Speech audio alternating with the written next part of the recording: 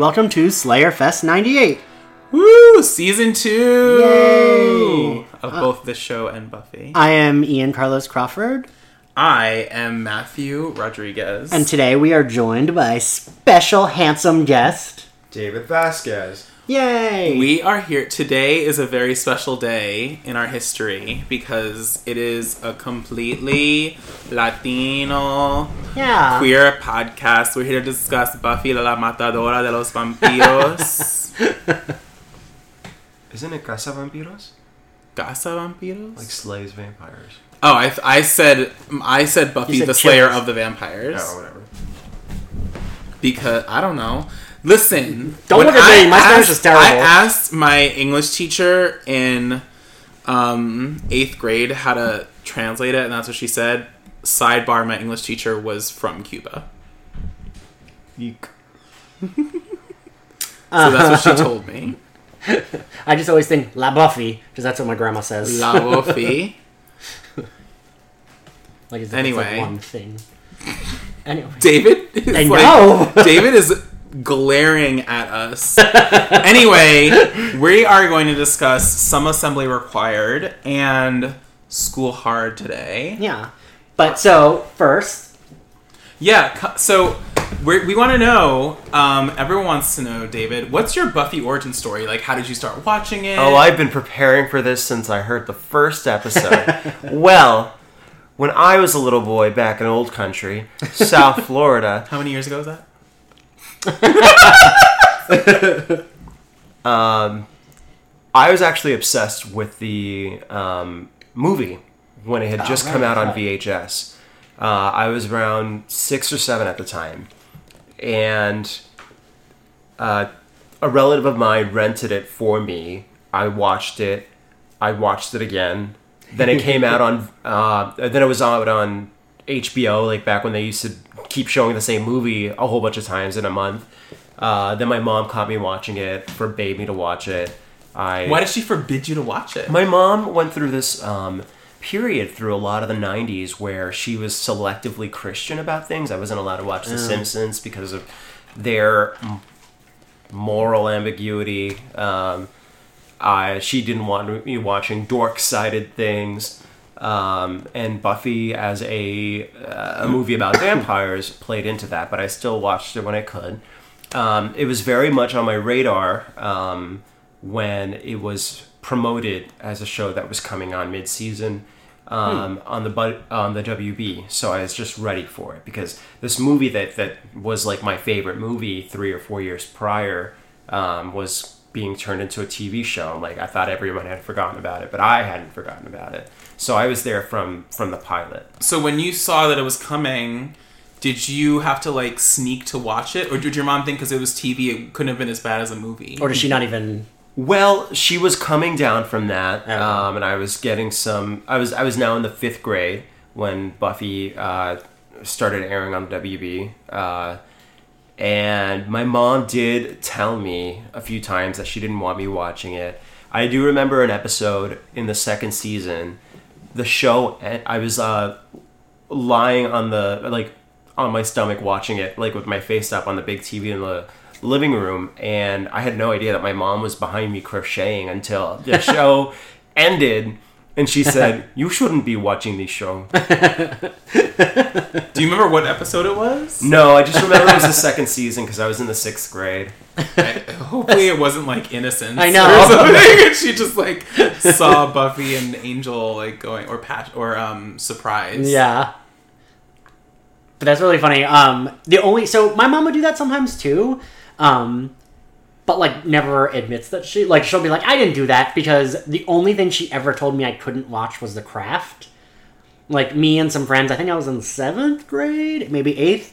I remember the friends that were going to see it, and like last minute my mom was like, wait a minute, what's that movie? And I was like, oh, it's The Craft. It's a movie about witches. And she was like, oh yeah, you can't see that. And that's the only movie she ever like didn't let me see. And then like, honestly, like a few years ago, we were on the phone and she was like, oh, you know what movie I saw on TNT that I think you would really like? It was about these witches. And like one of them was really evil and one of them was new in town. And I was like, Mom, was that The Craft? She was like, why? I was like, because you didn't let me watch that when I was little. And she was like, that never happened. Well, what's funny is, to your Simpsons note, is that growing up, my pastor watched The Simpsons. Oh. And he would always Really? talk about it, and he would be like, it's the only show on TV that has regular Christian characters. Oh, right. I remember, like, I read something about that. Yeah, like, and they go to church every Right, Sunday. and he was like, and they go to church, and he was like, it's like the only show that has like people actually talking about Christianity. But there were a lot of jokes at their expense. Yeah. At their expense, but there are also a lot of jokes at Homer's expense. He's a dumbass. True. Yeah. I think everyone's equal. Everyone is equal fodder, kind of. On the Oh, I guess Simpsons. like most of the town was actually Right. Christians. They all went to Yeah. that same Right. church. Some Assembly Required is a filler episode, kind of, right? I think it's great that we're doing these 2 episodes. It's because one of them is probably included on a lot of guides on episodes that you can skip, while the other one is very much compulsory watching for anyone, either like rewatching it as a longtime fan or watching it for the first time without trying to see all million episodes of the show. So, and I think you're exactly correct. And I think what's interesting is that Some Assembly Required is, Joss Whedon is someone who in a lot of these episodes, almost like if you're watching the X-Files, like it's very clear that this was influenced by Frankenstein and Frankenstein's monster. It's like such a clear, just genre piece. Like, I'm doing this based on this really classic character. It's not real. It's very by the book. And in a lot of ways, School Hard changes the series. Yes. Like, if you're thinking about the first season and what it does, and Prophecy Girl is the first time that I think the show really breaks the mold and does something new. And then you come into When She Was Bad, and then Something Required is just like a by-the-books Monster of the Week. And then School Hard just like changes what the show is about. I think it's the first, I was saying to Ian, I think it's the first actual scary episode where there's like, I mean, not saying like it would scare you now, but there's an element of like, they're trapped in the school, the lights are off, Spike is new and dangerous and all this stuff, and it's just a really like, it's a game changer of an episode. Whereas Some Assembly Required is kind of like basic episode. They even do that thing that they do in a lot of the earlier episodes where they like introduce this like plot point that should be important, that Cordelia has a dead ex-boyfriend that is like never brought up ever again. Like she's living with trauma and like it's never come up and it's before. like never come up and never comes up again. Angel wears a khaki jacket, which is so weird. It looked like he stole Joyce's jacket. Like it really did. Like, what was he doing? Have you seen my jacket? Did your study buddy take it? Boyfriend's wearing it. And Giles practicing. Giles is a little bit off-brand in this episode because he's like very like consumed with like, oh, I'm asking Miss Calendar on a date. Right. And like that aspect is fine, but then like he doesn't want to help them because he wants to go to the pep rally with Miss Calendar as a date. And I'm like, that doesn't seem like Giles. Like that feels like not Giles-ish. Well, he definitely becomes like a bumbling, like if he's really at this point still the nerd, not the Willow nerd, but like he's the older version of the nerd. Like you're kind of seeing him as this like bumbling older nerd, which is kind of weird given what we find out later about Giles, about him being Ripper and stuff like that. Like I don't think he would actually get butterflies over, unless it's differently.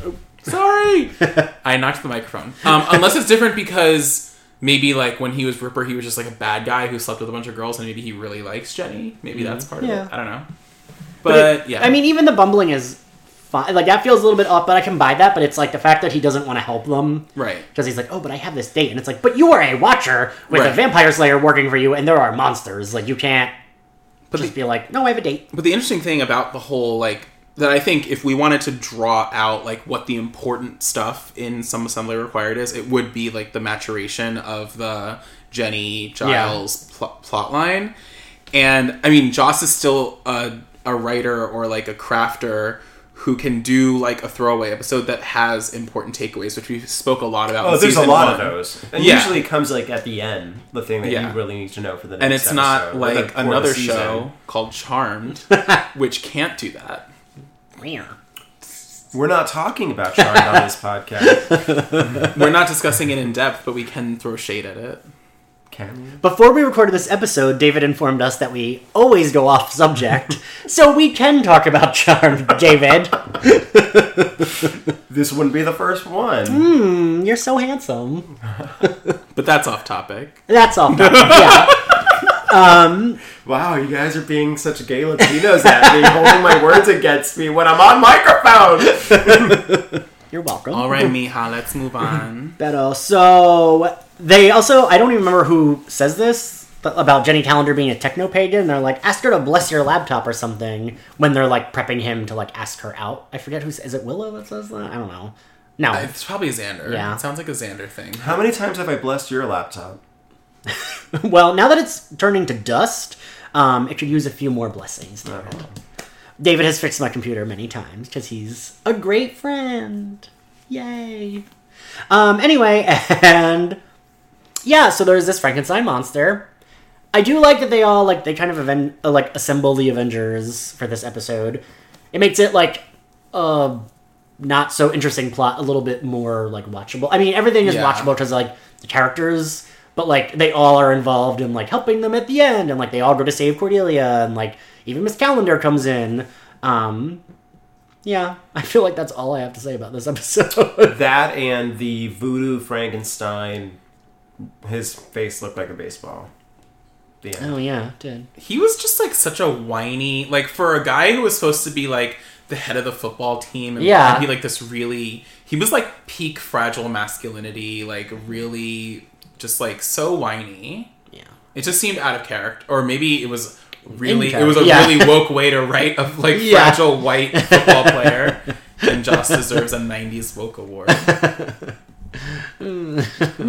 Actually, for 90s, probably. Like, yeah, I don't know. Other shows in the 90s had people of color. That's true. Don't school us on it. We've talked about this on the podcast. There was a girl who played the tuba in the puppet show, and she was black. And it was like the first person of color on the show. And she didn't die. She didn't, yeah. She lived. Unfortunately, in School Hard, the only person of color is that teacher that gets his neck snapped by Spike. Right. So does that mean that we moved on to School Hard? You know, I don't think we move on. I think we do it organically, David. Yeah, you're very, like... and we're just, like, rolling with the home. See, you're the uptight one, and Matthew and I are, like, the, like, cool, chill one. Though, actually, so, the funny thing is, when it's just me and David, I'm the uptight one, I think. What do you think? Also, because you're the WizKid, I think you're the Willow, and I think I'm the Buffy, and I think you're the Xander. Oh, wow.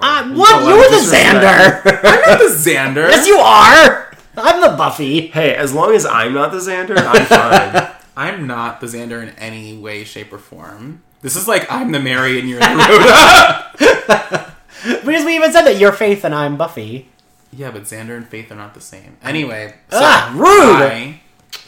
This podcast is officially done. Yeah, honestly, we're disbanding. What? You're Faith, you're Buffy, and I'm Kendra dying at the end of the episode, never to return. Perfect. Great. Okay. So this is your one episode. Enjoy it. You have to speak in an accent for the rest of the episode. No, please don't. So right. School Hard. School Hard. School Hard. Spike's intro is like so perfectly Spike. And I said this before, but I think Spike and Drusilla are very perfectly them. Like from the beginning, all of the things about them are always there. Like even Spike's, like when we learn, oh, he actually was a poet and they said his poetry was bad, they still relate it back to them talking about he used railroad spikes. It's like, no, because his poetry was bad. Like, I feel like they are such perfectly formed characters immediately. Yeah. And, you know, on any show that's not as common, but especially on this show in an earlier season, that's very uncommon. Well, you know, there's like, I don't know, so if anyone here does broadcast news or like whatever, it's like that thing of like the clock and every minute has to be useful. When you're on broadcast news, there's no use for wasted time. This episode has no wasted moments. Right. And like some of the required other things, like, you know, there's filler time or whatever of them just like talking about the monster, blah, blah, blah. Like, this has no wasted time. The Spike intro is perfect. Every scene makes use, like every line moves something along. Even when they're just at the gym, you know, in the school and the thing and the parent-teacher night is going on, like you have Joyce interacting with Snyder and all these things. Like every conversation is actually moving things along, and it's just so well crafted. Yeah, I would agree with that. Also, just you talking about, I'd never heard of that before, the newsroom thing, and I just thought, well, good thing we're not on that in this podcast. No. The appearance of Spike and Drusilla also immediately and profoundly expands the kinds of vampires you can have on this show. Yes. Because before that, it was all about prophecy and ancient Yes. vampires contrasted with people who had just been turned. Yes. And are dressed as like businessmen or high school Right, students. in their like death suit. Yeah. Right. Like, whatever they were buried in. Or whatever they died in. Right. Or whatever they would have just been wearing the last day that they were alive. And they were never expanded on. There's a lot of... Even the Master was not expanded on in any way. In Right. terms He never of, like, changed what his his personality is. And yeah. And Darla changed her outfit clothes. to the exact same outfit, but in red. Yeah. Right. So yeah, I think that was a really big welcome. I think that there was a lot of thought put into what their backstories would be, because you immediately find out that even though they kind of skipped a step in how it happened, there was like they introduced the fact that Angel was his sire. They said sire in this episode when he was really his grandsire, as it was revealed later on. But they I guess Joss Whedon, who created the characters, had really thought about them and really wanted to add a lot of depth, and it was pretty welcome. Well, not only is it a difference, I think, for what a villain could be, it's also just a difference. There's more differences to that, and then also a difference in the way the villain or the arch villain even like kind of relates to the Scooby Gang. Mm-hmm. So in the first season, it kind of feels like the Master has all this knowledge about prophecy, and like the gang is always working to keep up. Like they have to read the codex, they have to do this, and they're like always like almost one step behind. And Spike is introduced as a villain that really just like is flying by the seat of his pants and makes him unpredictable. Whereas the Master is predictable. On this day, he's going to do this, and we have to plan as much as we can to thwart him. And the whole thing that this revolves around is the Feast of St. Vigus, which is a prophecy of something happening, and Spike subverts that and catches them off guard. So... And he even says, I'm tired of waiting. Right. And so Spike is going to subvert prophecy, and it's going to keep the Slayer and the Slayerettes on their toes. So it's just a different dynamic in how this is like this. It's telling you this season, it's really rejecting the first season in a way. Just be like, we're moving on. We're doing something totally new. And the villains are not going to like rely on that. They're going to be flying by the seat of their pants and like they're being unpredictable. So this is like really the episode where the season begins, where season 2 really contrasts with season 1. I think we spoke in the last episode about how When She Was Bad was really a wrap-up episode of like really dealing with the death of the or like the death of the Master and just feeding his bones or like destroying his bones and her trauma. And then you have Some Assembly Required, which is just like a filler. And then this is like I almost like I imagine like if you were watching this show when it was first on, like seeing this episode and being like, oh shit, like what this show can do and the possibilities for what they want to do are so much larger. And in this episode, we even see Willow kind of like pick it up. Like she saves Cordelia when they all come into the school. Like she like hits a vampire with something. I want to say it's like a statue or something. Yeah, it's like a bust. Yeah, and like saves Cordelia. So like I really feel like the season gets moving with this because we get the two main villains for the first half who still bleed into the whole season and the whole show kind of. They're like I feel like they're probably like the only villains that like are kind of there for the whole show. Well, and they never get killed. Yeah. Yeah. They're never, or at least not permanently so. Yeah, and Drusilla doesn't come back in the 7th season, but the first takes her form, and she's not dead, but she's a vampire. Right, and then she's on Angel.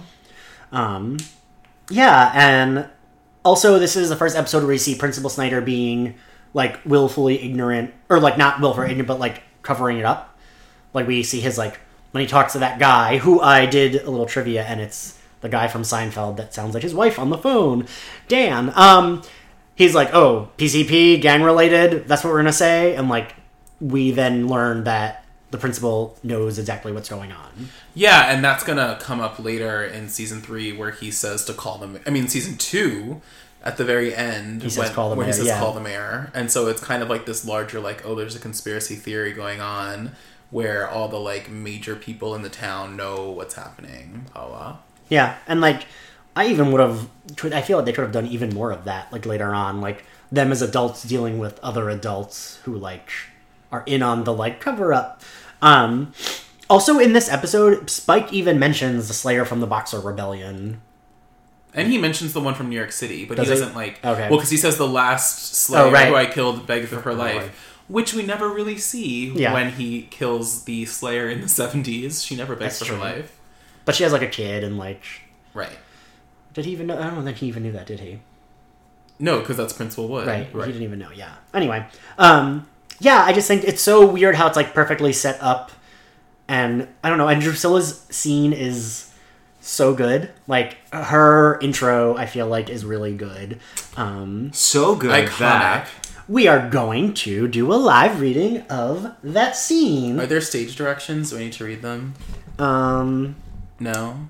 Yes, okay, there cool. are. And, yeah. Drusilla, you shouldn't be walking around. You're weak. Look at all the people. Are these nice people? We're getting along. This one has power. I can feel it from the outside. Yeah, he's the big noise in these parts. Anointed and all that. Do you like daisies? I plant them, but they always die. Everything I put in the ground withers and dies. Spike, I'm cold. I've got you. I'm a princess. That's what you are. She pricks Spike on the cheek with her fingernail, and a bead of blood flows out. She reaches up and licks it off. They move close to kiss, but don't, and instead look over at the Anointed One. Me and Drew, we're moving in. Now, any of you want to test who's got the biggest wrinklies around here? Step on up.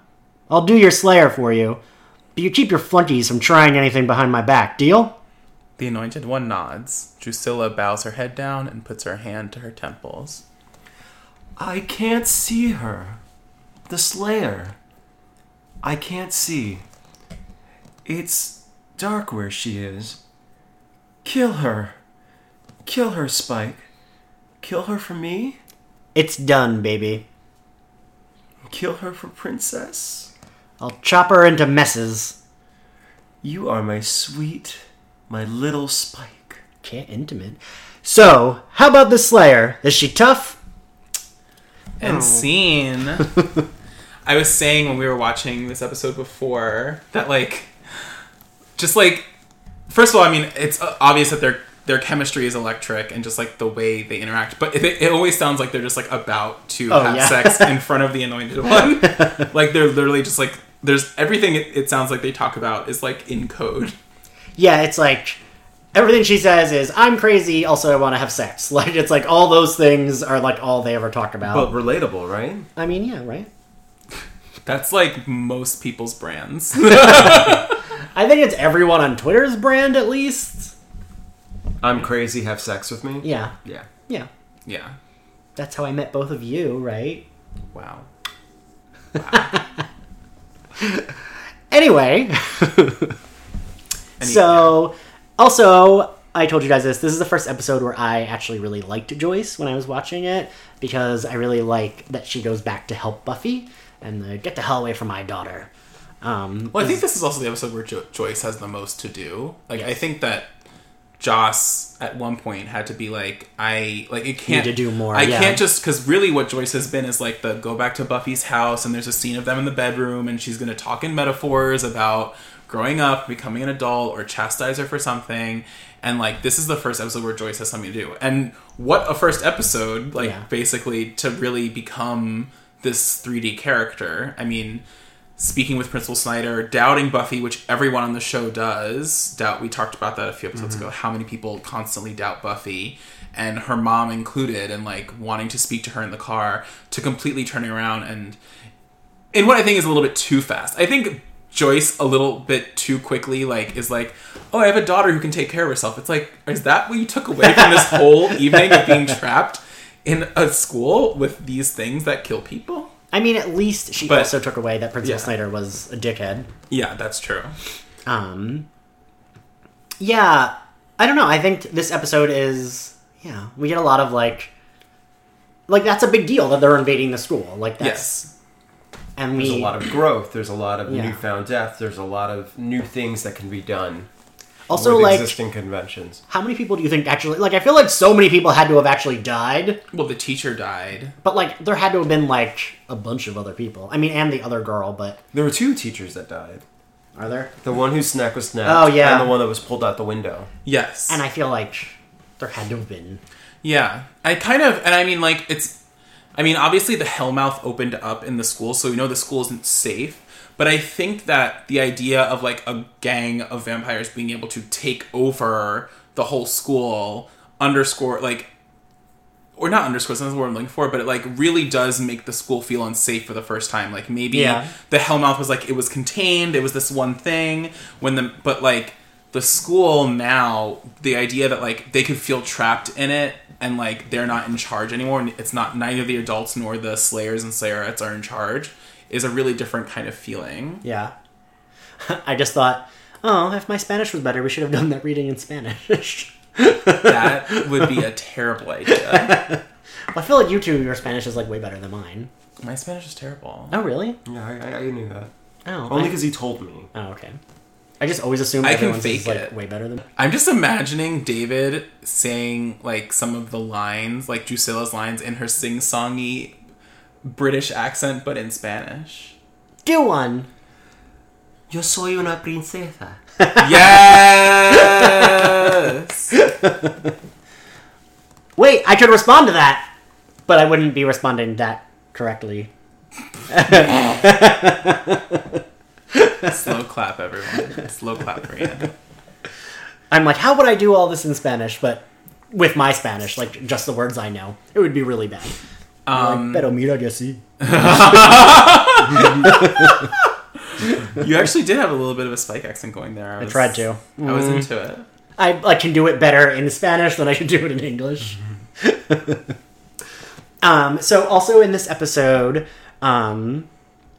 they do that thing that they did in Some Assembly Required, where there's, like, now I can't even remember her name. What's the other? Sheila. Like, they kind of make it, like, a big deal that, like, Buffy has to work with her, and then, like, she has turned a vampire, and then they just never, like, I feel like that's, like, for me, the only, like, bad thing in the high school years is that they do a lot of that, where there's a lot of, like, oh, this character, they go to school with this character, you never see this character again. Yeah. Because, like, at graduation day, they bring back so many characters, but, like, there's so many characters that they don't bring back at all. Yeah.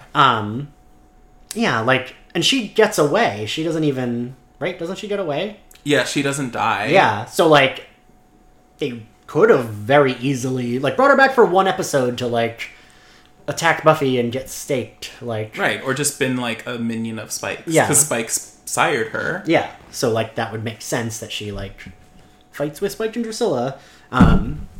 So for me, that would be the only, like, downside, is that, like, that always really bothers me. And it even bothered me, because Joss Whedon was, like, pretty good about it, the times when he does do it, I feel like, are very obvious. Like, you know, Harmony and Jonathan, and, like, even Scott Hope, like, come back in a few episodes. I mean, Scott Hope doesn't, but he's in, like, the string of whatever many He's episodes. in more than one episode, though, right? Yeah. Yeah. But, I mean, after those episodes, you never see him again. But, like, he does a pretty good job. And, like, Larry, like, you see him again, and, like... So I almost wish that, like, she was a character...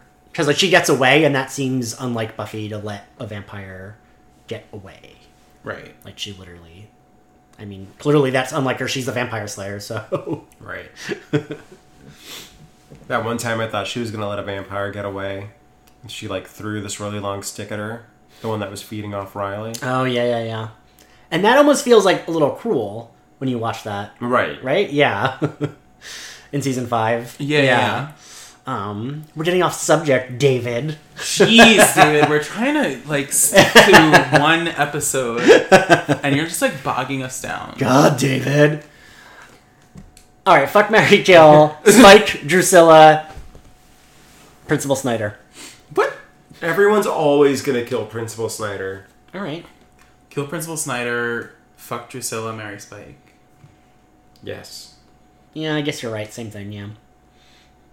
Anyway, let's talk about the confrontation between, or not, like, just, like, the conversation between Angel and Spike. Oh, right. And how they interact in this episode, and how they kind of how Angel uses Xander as bait. It's, like, one of the only times Xander has, like, very good reason to be really pissed off, and he, like, isn't that pissed off about it. No, he was very smug, like, because he thought that... Well, I mean... His reasoning for being against Angel was probably most likely his crush on Buffy. Right. So he was vindicated in a way by the fact that Angel was going to eat him, but at the same time, Angel was about to eat him. So I guess the joy was a bit muted. All right, fair. I don't exactly see why Xander would be mad at Angel. I think that he just... If anything, it's more this, like, stupid machismo bullshit, because... I wouldn't be mad at that. You wouldn't be mad if someone didn't tell me... Can I finish my thought, or are you just going to talk over me? Oh, yeah. Because, first of all, they ask... And Xander himself asks Cordelia to be bait 1,000,000 times. And literally all he's doing in this episode is being bait. Whenever you're bait, like, as Cordelia constantly has to be bait in other episodes... You are in danger. He knows that Angel's not gonna fucking bite him. Like, actually, he didn't seem to know that. Yeah, he didn't. That's because Xander spoke it into his kid. Like, that's because Xander is skeptical of Angel. But Angel doesn't say, like, you're gonna be the bait. Yeah, this was with Cordelia, they tell her. Right. This was not rehearsed. Yeah, it wasn't rehearsed. That's why, like, I would be really fucking pissed if, like, you two were like, oh, let's go see what the villains are doing, and then pretended to be evil and, like, grip me up and, like, presented me, and then we're like, oh, it's just to see, guys. God. That's true, I guess. But it's interesting that Spike was able to tell. Like, he knew something was that's up. The interesting thing, is that, like, Angel really doesn't have a tell the way, like, he doesn't, like, from our perspective, we can't tell, but, like, Spike is written as to be able to tell right away. Yeah. And I always think, with the power of, like, future knowledge, knowing that, like, Spike and Angel had, like, a little fling, that I feel like that's, like, a nod to how close they are. Yeah, and I mean, like, the four of them, with Darla and Drusilla, like, they basically lived together and, like, for, like, years and years, so I guess you, like... We sometimes talk about, like, comics and things that happened after the show. Right. And so you've heard about, like, the Spike and Angel fling, right? He's watched all of Angel. Oh, okay. It was mentioned, like, in an episode of Angel. I think there was, the exact line was that one time with Spike. Yeah. And they don't, like... But, yeah. Because you watched all of Angel, right, David? Yes. Yeah. I haven't. Matthew has not. But I know that happens from reading stuff. It's rough. You know, it's not everyone who loves Buffy can love Angel. Well, and the show even made, like, Buffy made fun of Angel once. Like, the show, like, the premise of Angel. When? We can't charge people for helping them. Oh, yeah. Well, because also, I mean, Angel's, in the beginning, before it gets a much bigger arc, is like a detective show. Right. Or like a film noir. Well, so me and my boyfriend have been going through season 1. We are one episode away from the finale. And he said, which I didn't even realize, there's never a B-plot in those first episodes. It's like strictly straight up Angel, like, someone comes in for help, he needs to do the thing, he goes to do the thing. Sometimes Cordelia and Wesley are with him, sometimes they're not. Sometimes there's, like, a couple episodes where literally Cordelia and Wesley do nothing but, like, talk in the beginning when whoever needs help, and then you don't see them again till they're, like, at the end of the episode recapping what happened. Is the other guy, before we go back to School Hard, is the other guy in season 1 at all? The black guy? He is. He comes in the third to last episode. We just watched it. He's in the third to last episode, and then he's in the next episode, and I think we haven't rewatched the finale yet, and I don't know those episodes as well. I think he's also in the finale, and then I think immediately in season 2, he's, like, in the credits, I think. Cool. So further episodes in both series established this relationship that we begin to see. Don't ground our podcast in what we're supposed to be talking about again. in the interaction that we see in School Hard. Let's talk about that iconic Joyce moment. Okay. of her being Queen Joyce and hitting Spike with an axe. I told you, it's like one of the first moments where I really liked Joyce. Because I feel like it makes sense because she is Buffy's mom. Like, and Buffy, even if she weren't the Slayer, like, I don't know, I just feel like she sees her daughter fighting, so of course she would want to, like... So, right. When I used to watch it with my mom always hated Joyce because she said Joyce didn't help her enough, and Joyce always was more of a hindrance. Right. And in most episodes, that is kind of true. Becoming. Yeah. But, like, in this episode, she actually literally saves her. And it's kind of the only time, right? Well, you know, the other day we went to go see Guardians of the Galaxy Volume 2. We were talking about how well... And I loved it, and Baby Groot was wonderful. How well Joss does alternate families. Yeah. And Buffy is always kind of at the tension of alternate family versus birth family. And this is an episode where, like, birth family is allowed to, like, be important and prominent and stuff like that. And I thought that he did the, like... connection between a single mom and a single daughter, like, really well. Like, just, like, them being a unit, them needing to lean on each other so much, because the overall thing of the episode, too, is, like, about Joyce being so concerned for Buffy in her schooling and stuff like that. And I think to, like, kind of see Joyce step up and want to, you know, well, not just want to save Buffy's life, but, like, that's her daughter, like, obviously just want to do that, but, like, to jump into the fray, because he does have that moment where she's supposed to be walking outside with the other adults, and he shows Joyce make, like, a conscious decision to turn around and be like, I know, like, like, you know, seeing that my daughter is okay is more important than me leaving the school right now. Well, I mean, Joyce would have to be, like, a decent person for Buffy to be, you know, the person that she is. Right. Buffy's a caring, resourceful young woman, and, you know, she's moved around a bit. Her father, even when he was involved in her life, was a dick.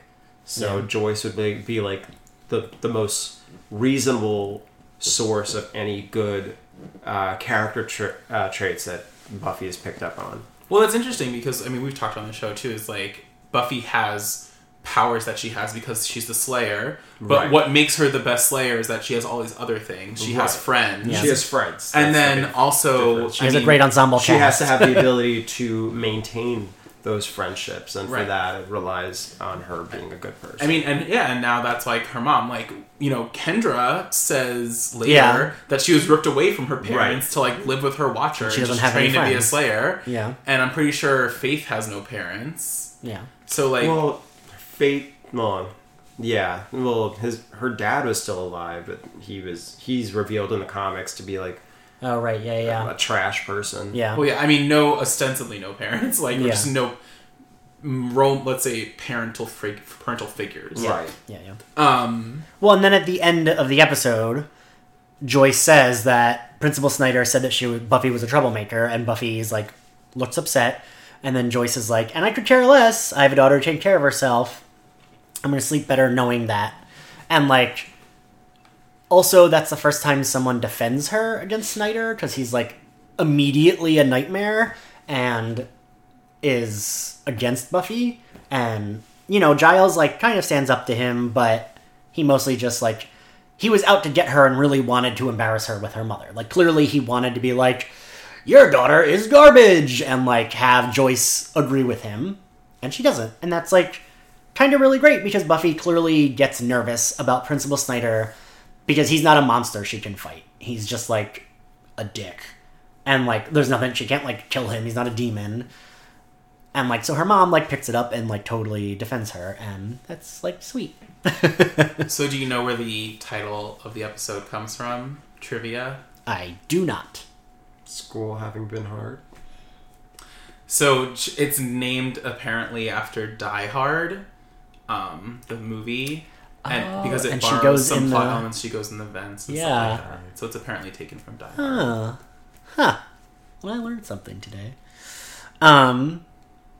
Yeah. How do we all grade the episode?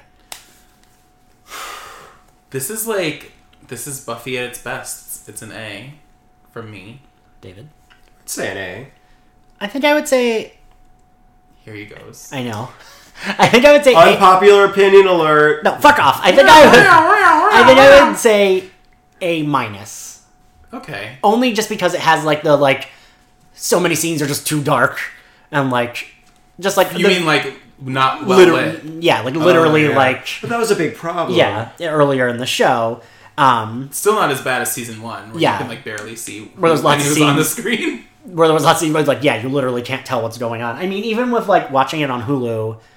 They, like, brighten a lot of the scenes, but then it makes it look really grainy. Mm-hmm. But I actually still prefer that because I'm like, well, at least I can see what's going on. Right. Like, I know Joss Whedon, like, really hates it. But I mean, some of the scenes have to be dark. They're in the school, and he wants to give you the sense of, like, not being able to... Okay, but, like, we've seen a million things where it's like, okay, no one can see, but, like, you can still see what the characters are doing.